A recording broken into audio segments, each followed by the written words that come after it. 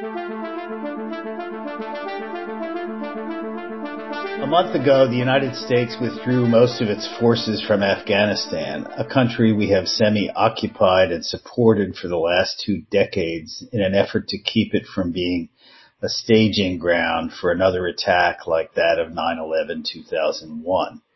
As we began to pull out, the Taliban, which once ran the country already and has been fighting to come back for the past 20 years, quickly took over the reins of power. But now it faces international isolation and daunting economic prospects. Where does Afghanistan go from here? Welcome to International Horizons, a podcast of the Ralph Bunche Institute for International Studies that brings scholarly and diplomatic expertise to bear on our understanding of a wide range of international issues. My name is John Torpy, and I'm director of the Ralph Bunche Institute at the Graduate Center of the City University of New York. Today, we discuss developments in Afghanistan since the American withdrawal with Sarah Shah, a PhD candidate in political science here at the CUNY Graduate Center. Her dissertation examines the politics of post-counterinsurgency state building in northwestern Pakistan. More broadly, her research focuses on post-conflict reconstruction and state building, the question of state sovereignty, and international intervention in conflicts in South Asia and the Middle East. She has an MA in politics from New York University, and she comes to us today from Lahore, Pakistan, where she is trying to do the research for her dissertation. Thanks so much for taking the time to be with us today, Sarah Shah. Thank you, John, for inviting me. Glad to be here. Well, thanks. Great to have you.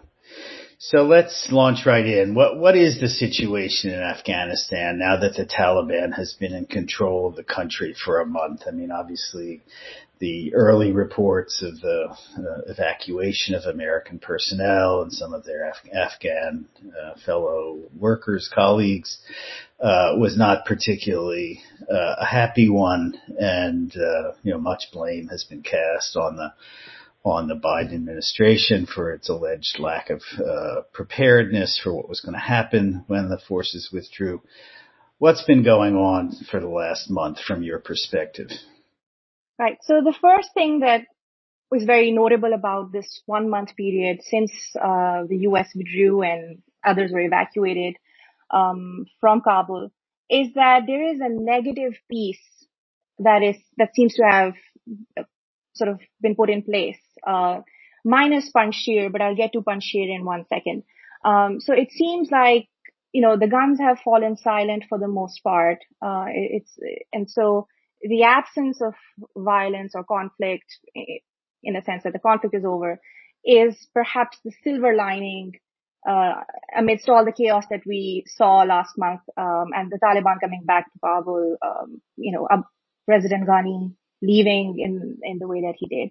So for the most part, Afghans can at the moment enjoy an absence of war in the way that it had existed in the last 20 years. The only exception is Panjshir, the province up in the north, where Taliban is fighting a bit of resistance coming in from people who had fled the rest of the country and had gone up to Panjshir, led by Amrullah Saleh, the former vice president. But as things stand, although there are conflicting views about who's winning Panjshir, is it the Taliban, is it the resistance? It seems that conflict has been contained in that region, and my guess is in time that the resistance is going to sort of end or will be defeated by the Taliban. So that's the first thing, the negative piece. The second thing is the new caretaker government that the Taliban have announced recently, right? And so the world was looking at the Taliban, particularly because of the agreement that Taliban had made with the US in February 2020, that when they do come to power, it's going to be through an intra-Afghan dialogue, and it's going to be an inclusive government that will sort of take shape. But we have seen that has not been the case. And so many people from the old guard of the Taliban have actually now become cabinet members, from the prime minister, Hassan Akhund, to the deputy prime minister, Mullah Baradar, the most sort of controversial figure here is the Interior Minister, Sirajuddin Haqqani, who, there's a bounty placed on his head because of his specific threat of terror towards the U.S. And so you have so far a cabinet that the Taliban say it's temporary. We will sort of be more all-inclusive as we go down the line. But so far, it seems like the Taliban are in power and they're not really open to sharing. I mean, it doesn't seem to be that they're open to sharing. So those are the things on the political front. On the economic front, as we know, things are a mess. Every day that the Taliban or the new government is dealing with food crisis of, paying salaries to its own people, to people who were in power, earlier, or who were sort of working for the government, to the combatants that they had. And finally, very briefly, we also see that when the Taliban came to power, their initial statements were about not taking back the rights women had and the freedoms women had enjoyed under Karzai and Ghani's regime. And so initially it was like, we won't cage them the way we had in 1996 back in their residences, and that women will be allowed to get an education and take jobs and be employed. But in the last couple of weeks, we've seen that the actual work on the ground has been different. Some women have been allowed to work, others haven't been allowed to work. And the same thing with the freedom of media. The Taliban had said that the media would be free to report, and they can, cover protests, they can cover whatever's happening at Kabul airport, etc.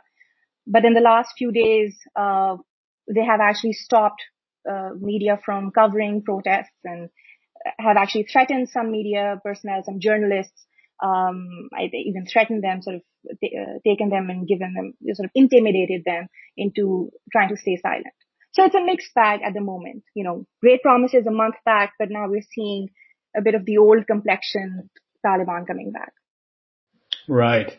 So, to the untrained observer such as myself, I have this image of Afghanistan as kind of divided between, in some ways a highly modern, Western-oriented kind of elite, Western-educated often, and a large population that is not sort of privy, let's say, to the, advantages of modernity and modern life. So maybe you could tell us a little bit about the society that the Taliban is taking over. I mean, obviously there is this, I think, clash between, the modern and the unmodern is one way to look at this. And, in the images or the reporting on the withdrawal, you sort of have this image that it's the modern folks who feel very much threatened and like they just don't want to live in a society that's governed by the Taliban. So maybe you could talk a little bit about the nature of Afghan society. So you're quite right that there is over the last 20 years, because of the U.S. efforts to sort of nation build and rebuild and have the government of Karzai and Ghani deliver certain public goods and services, with it also came a fair bit of modern education, infrastructure, the way the bureaucracy was working. We've seen images of Taliban in offices with, really, wonderful computers and, all decked out as if it's a modern office. And some of them seem a bit bemused, not to say that they've never been in an office, but the technology and sort of the wherewithal, that the resources that are around them that were in use before they took over Kabul and now have been abandoned in one sense or taken over. So there's that. Socially as well, Afghanistan of today that the Taliban have returned is very different from what Taliban saw in 1996 when they came, when their first round of governance or government happened. So there definitely is a brush with modernity that many Afghans have faced. But I would argue that this is true for urban centers in Afghanistan. Much of the rural areas and the countryside and the vast population that lived there, was not as in touch. I wouldn't say as in touch with modernity. I would say did not uh, benefit from or take advantage or was able to take advantage of the modernity of, let's say, Kabul. Um, so there is the fear of Taliban turning back the clock is real. We've already seen that there's sort of like there's an impetus of the Taliban to say we will give media freedom, but then also take it back. So they're okay with cameras, but then they're not okay with cameras. And so there's that bit of suspicion of modernity that the Taliban do have, as well. But I think moving forward, and this is a dilemma as much for the Taliban, if we want to stay in government in Afghanistan and with the rest of the world, who has to decide how to engage with the Taliban, if at all to engage, is this question of modernity versus the deep conservatism that we see of the Taliban.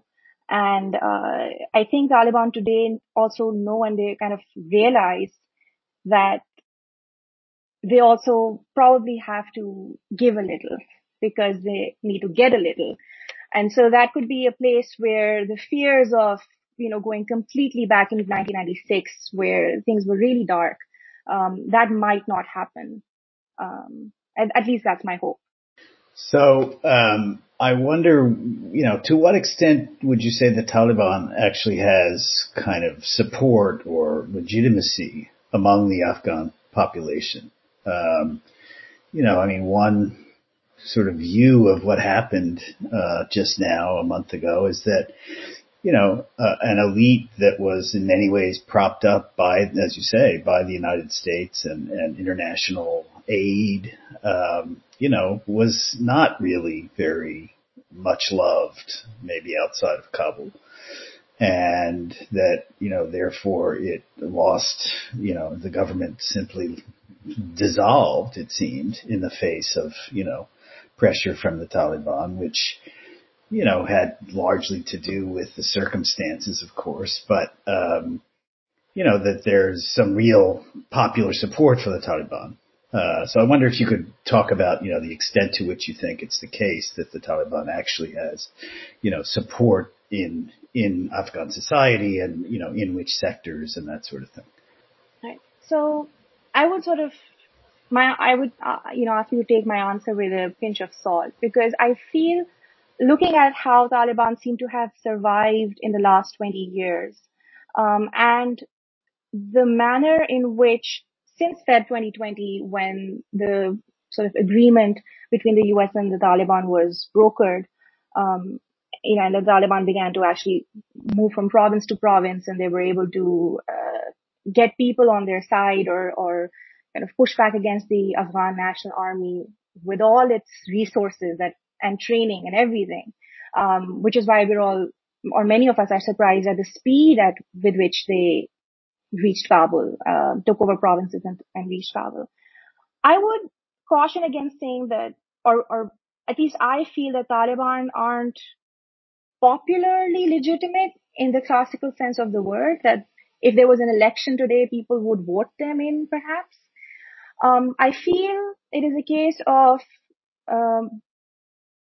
people at the village and the tribal level deciding who is going to be able to give them security, peace, deliver certain basic needs that they need for survival and for living and perhaps prosperity.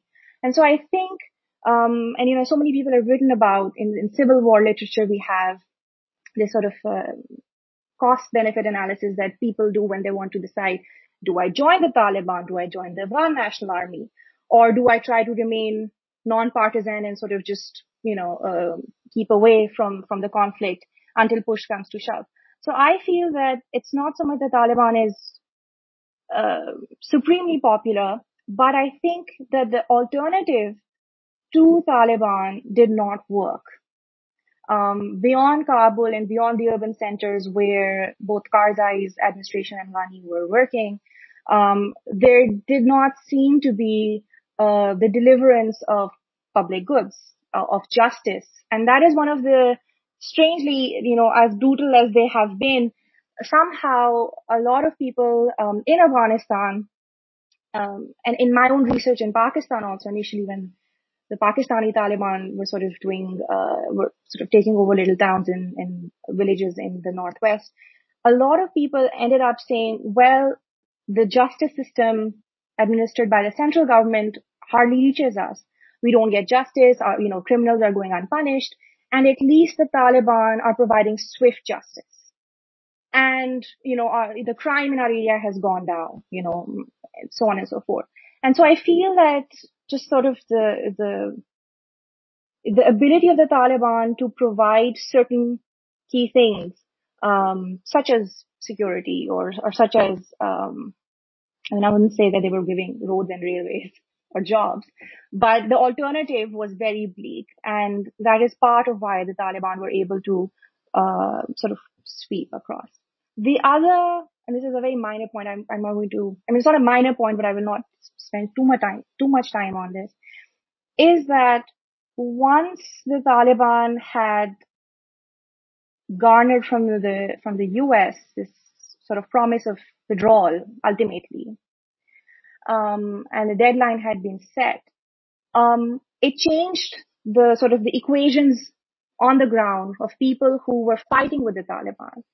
Because we do have reports of Taliban actually saying to the Afghan National Army, people who are fighting the army, the US is leaving, so, and you're not being paid, and they weren't being paid actually. Ghani's government was, abysmally dealing with its own army. So then what do you want to do? And so there is a bit of that. It's a bit of, the question of survival. And it seemed the Taliban seemed to have offered a bit more to a lot more people than the alternative. So I'll stop there.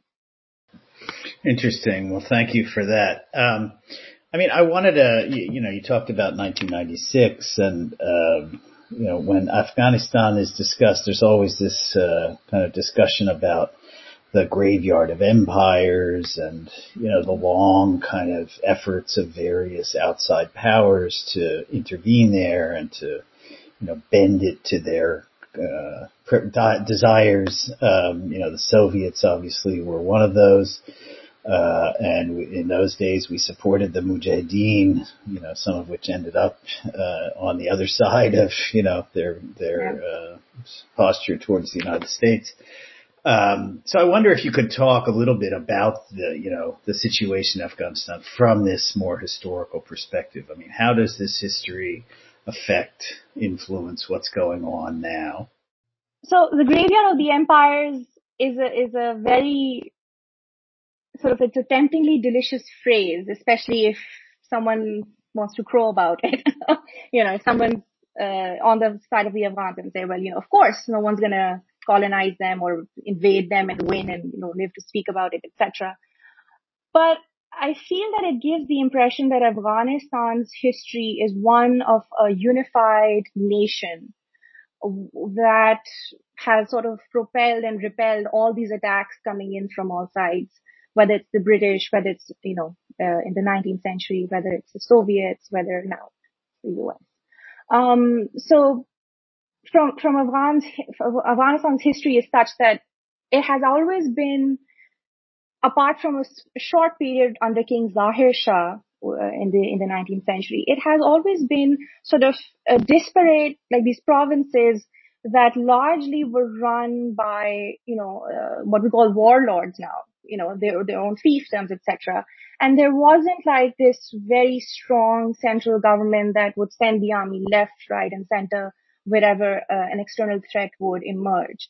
So I feel that the graveyard of empires phrase evokes that impression that there's this sort of very solid, unified nation. But in reading history of Afghan history, you find that there has always been a lot of infighting amongst the Uzbeks and the Tajiks with each other. Sorry, not infighting, but like there has always been this power struggle and this sense of, this is my territory and so I have this control and I will not breach, or I will not sort of maybe go over into your territory. So the Pashtuns, the Uzbeks, the Tajiks, Hazaras, they have their own territories, and as long as they can live in peace with each other, it's, there's a lot of fighting between them, sorry. It's only when the external force seems to get closer to Afghanistan that somehow they coalesce, and then they're like, okay, the external enemy has to be taken out first. So yeah, I wonder if that answers your question. Or should I sort of go a little more in detail? Yeah, I mean, it certainly helps. I mean, the question is really, is this the sort of thing, that one sees over and over again? And I think to some extent that is the case. But, I think it's important, as you note, to say that, Afghanistan's perhaps not the most coherent place, when it comes to sort of territorial integrity and territorial sovereignty and that sort of thing. And, for people to understand that this is a pretty, how should we say, squishy kind of place in a way that, it's hard to nail down who's in control of what. And, part of the graveyard of empires notion has to do with the, remoteness of some of the areas of the country and how difficult it is to, intervene in these mountainous regions that are, very hard to get at. So, one wonders sometimes, what's exactly the appeal of all this?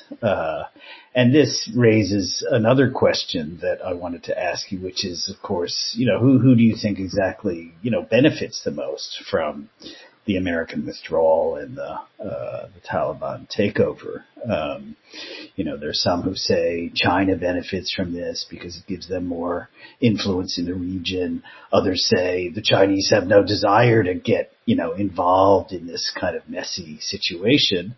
And we're perfectly happy for the United States to be kind of pinned down in this, morass, and providing security for Chinese investment opportunities that were going on in the country. So, how do you see that question? Who benefits from this changing of the guard, so to speak? So my answer to that would be that it depends on what the U.S. withdrawal brings to Afghanistan.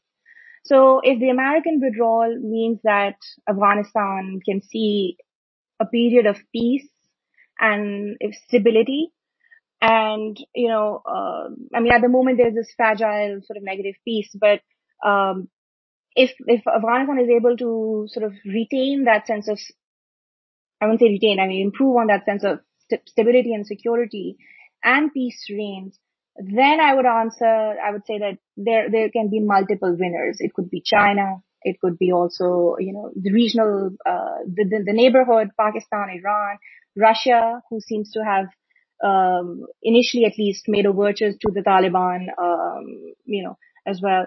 And I would argue even the US could benefit from a different kind of engagement, a non-military kind of engagement with Afghanistan. So who do I think benefits from American withdrawal? It really depends on if the American withdrawal means that there will be peace. Now, if it means that Afghanistan falls into another civil war, then I would say no one really benefits, with another round of civil war and conflict in Afghanistan, with more disarray in Afghanistan. So that would be my impression. That would be my... Right. Well, one thing that we really need to talk about, I think, a little bit more, if we can, is, the point that you made at the beginning about the economic difficulties that the Taliban now faces and that the country as a whole faces. I believe I've seen, reporting to the effect that something like 1 million people are facing more or less immediate starvation and famine. And there's, of course, this whole larger problem of the international isolation of the Taliban regime. And so the question then arises of, what's going to replace what, has been propping things up for many years now, really, which is, as I said earlier, U.S. and international aid. I think I saw something the other day to the effect that $1 billion has now been promised by international donors. But, talk, if you would, about the economic situation and more particularly the concerns about hunger and famine. Right. So I'm going to deal with the economic question first and then the humanitarian question about hunger. We'll do it that way. So economically, we know that a lot of, in fact, pretty much all the funds that the Afghan government had, the foreign exchange reserves that were with the U.S., I think around, I read a figure, $7 billion, remain frozen with the U.S. The U.S. is not sort of, giving that to the new government, the Taliban government, that money. And another billion or so is with the IMF.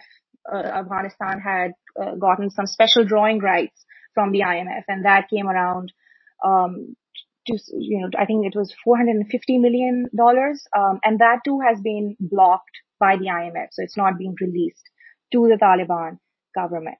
So there is that money that was earmarked for whatever transitional intra-Afghan dialogue government would come, but it hasn't, because it's just the Taliban at this point.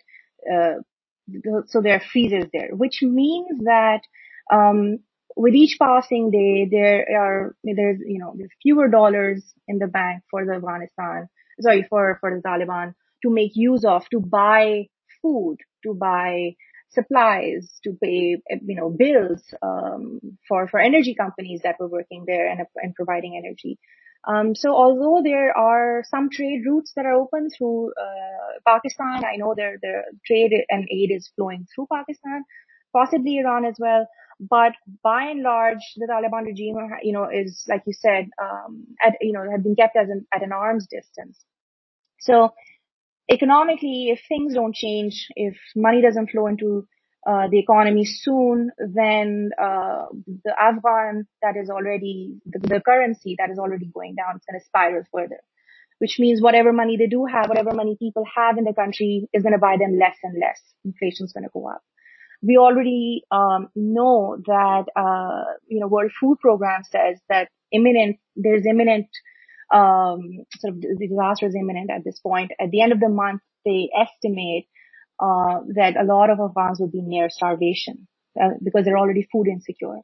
And I was seeing footage on some of the TV news channels about Afghans setting up sort of these garage sales outside their house, trying to sell their household items in order to sort of raise money to be able to buy food, to be able to pay bills, essentially. And so at this point, things are getting desperate if the money isn't released, or if international aid agencies and governments sort of don't step in. There's also a lot of internal displacement. There are around 3.5 million Afghans internally displaced. And a lot of them, apart from this number, are flowing outside of Afghanistan, trying to leave. Pakistan has 1.5 million Afghan refugees. I think Iran has around 800,000 refugees. So people are being displaced. Excuse me, is that connected to the American withdrawal, or those populations were already in Pakistan and Iran before this happened? So these are the total numbers at this point. I think after the withdrawal, particularly, Iran saw an influx of, I think, around 200,000 or 300,000 refugees, and Pakistan around 700,000 refugees. If my numbers are correct, this is UNHCR that I'm looking at. So a lot of them are from before, but now those numbers have swelled even more. But yes, you're right. There needs to be a distinction between who were there before and what's the additional number. So I think the humanitarian crisis that is imminent and is unfolding, I think should be addressed sooner rather than later. Now, I know that a lot of countries, Germany, France, and the US are also thinking, do we really want to release the money? Do we want to really offer this kind of support to the Taliban government? But I wonder if there's a way in which humanitarian aid or food aid can flow into Afghanistan via agencies without there being too many conditions on, let's have an inclusive government first, then we'll give you aid, etc. I think there needs to be a weighing of what does it mean to provide this humanitarian aid, whether or not certain political outcomes are being met in Kabul with the Taliban.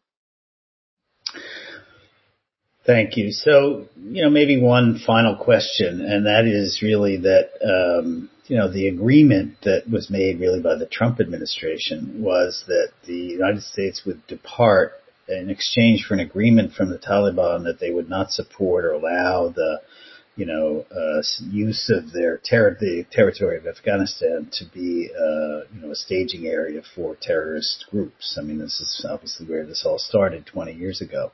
What do you think are the prospects of that? And what about, the Taliban's relations with various Islamist forces in the region and elsewhere? So I feel that the Taliban have actually, so they signed the agreement. They said, yes, we are not going to allow our land to be used by any terror groups, foreign or local, and we will, not be a part of any security threat to the U.S. Before reaching Kabul, and this is in July 2021, when the U.S. withdrawal was happening and the Taliban were gaining momentum and speed, they were also sending delegations to Russia and China, giving reassurances to these countries who also worry about, Islamist terrorism coming from, or being housed in Afghanistan, spilling into Central Asia, spilling into China. And so those reassurances were being given by the Taliban to not just the US, but also the Russia and China, the other big players. Also, well, to Pakistan to some degree that, they'll take care of TDP, because they essentially want to be recognized as the government. And, they feel at this point that saying it or giving these reassurances at least would be a step in the right direction. Now, there's always been a question of how sincere the Taliban have been. Al-Qaeda was there in the 90s. They didn't give up Osama bin Laden, as we know, which is why the whole war began. What will they do going forward? And that's a difficult question for me to answer, because one cannot really say definitively that every single Taliban who has power of the various factions within Taliban would always sort of stay away from encouraging or housing or giving sanctuary to foreign terrorists. But I feel that coming to power now, the Taliban realize that to be a part of the Committee of Nations and to be internationally recognized, they have to be seen to do what they have reassured all these big players that they will do. They've also seen 20 years of war, and they know that, who's to say that another country is not going to make war on them if they go back on their word. So I feel that there is enough pressure, and there is a sense of, yes, we won't allow our land to be used against these other countries. But a lot of people are saying at this point, since they're new to power, there's so many challenges that the Taliban are facing, that outfits like ISIS, for example, that already has carried out a couple of bomb attacks in and around Kabul airport. If the Taliban regime falters or is too weak, then all these outfits that are there will again see Afghanistan as this sort of ungoverned or weakly governed territory, and be able to sort of house itself and take, find the opportunity to regroup and use the Afghanistan as a base sport again. So it is a bit of, even if the Taliban want to, come up to scratch, in practical terms, do they have the ability to oversee this at every point in time from here on? If their own government is faltering, if there are challenges like economic and humanitarian ones. And we've seen, for example, John, that as I discussed earlier, at the local level, at the subnational level, the villages, tribes, etc., people want these basic public service provision, security. The economy needs to improve for them to feel that the Taliban are delivering, right? So if they could switch away from Ghani and say, okay, we'd rather, although we've seen the horrors that the Taliban regime brought in the 90s, but we're willing to give them another chance because the alternative hasn't worked. Who's to say that moving forward, if the Taliban again are facing this massive, this humanitarian and economic crisis that we're talking about, they might lose the kind of support that they do have right now, this cautious support that they do have in the hinterlands, to other groups, like the TTP, like the ISIS. ISIS Khorasan seems to be rearing its head now. So there's that fear, in my opinion.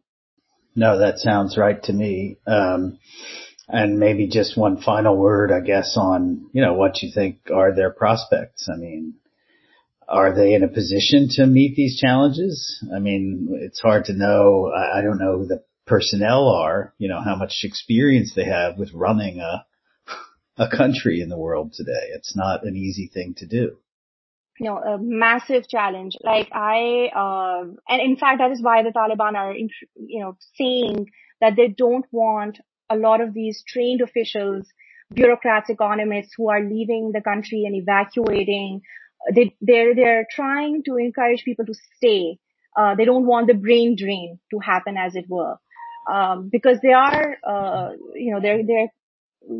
they acknowledge that they don't have the ability to do statecraft and run the show, run the bureaucracy. They can fight a war, and they've done it for a very long time, but running a government is an entirely different kettle of fish. So the challenges are great. I feel, so here's where one can't say, because I think without engagement with the Taliban, if Afghanistan is completely isolated, then the Taliban will find it very difficult to govern. And you'll see, you'll see possibly, like I said before, terrorist groups or other kinds of groups filling in the space and taking up people's loyalties simply because the Taliban are not delivering. So at one point, we do want to push the Taliban to show that they mean what they say, not be brutal and oppressive the way they were before. But on the other hand, how long can the international community really wait, until it sort of steps in and says, all right, we are here to engage with you and help you run the show. And so I feel very strongly that Taliban would need help internationally, and to diplomatically, to build ties, to have, to bring enough stability back in the country so that perhaps Afghans who have left, who know how to do this, economists and doctors and educators and, trade analysts, etc., that they would be able to come back and join the government, such as it is. Got it. Well, as you say, I think it's a massive challenge, and we'll just have to see how things work out. There are many worrisome signs so far, both on the kind of gender equality front and on the economic front, but we're just going to have to see what happens and hope for the best, I guess. So that's it for today's episode. I want to thank Sarah Shah for sharing her insights about the unfolding situation in Afghanistan under the Taliban. Please remember to subscribe and rate International Horizons on SoundCloud, Spotify, and Apple Podcasts. I want to thank Risto Moinov for his technical assistance, Meryl Sovner for helping put this together, and to acknowledge Duncan McKay for sharing his song International Horizons as the theme music for the show. This is John Torpy saying thanks for joining us, and we look forward to having you with us for the next episode of International Horizons. Thanks very much.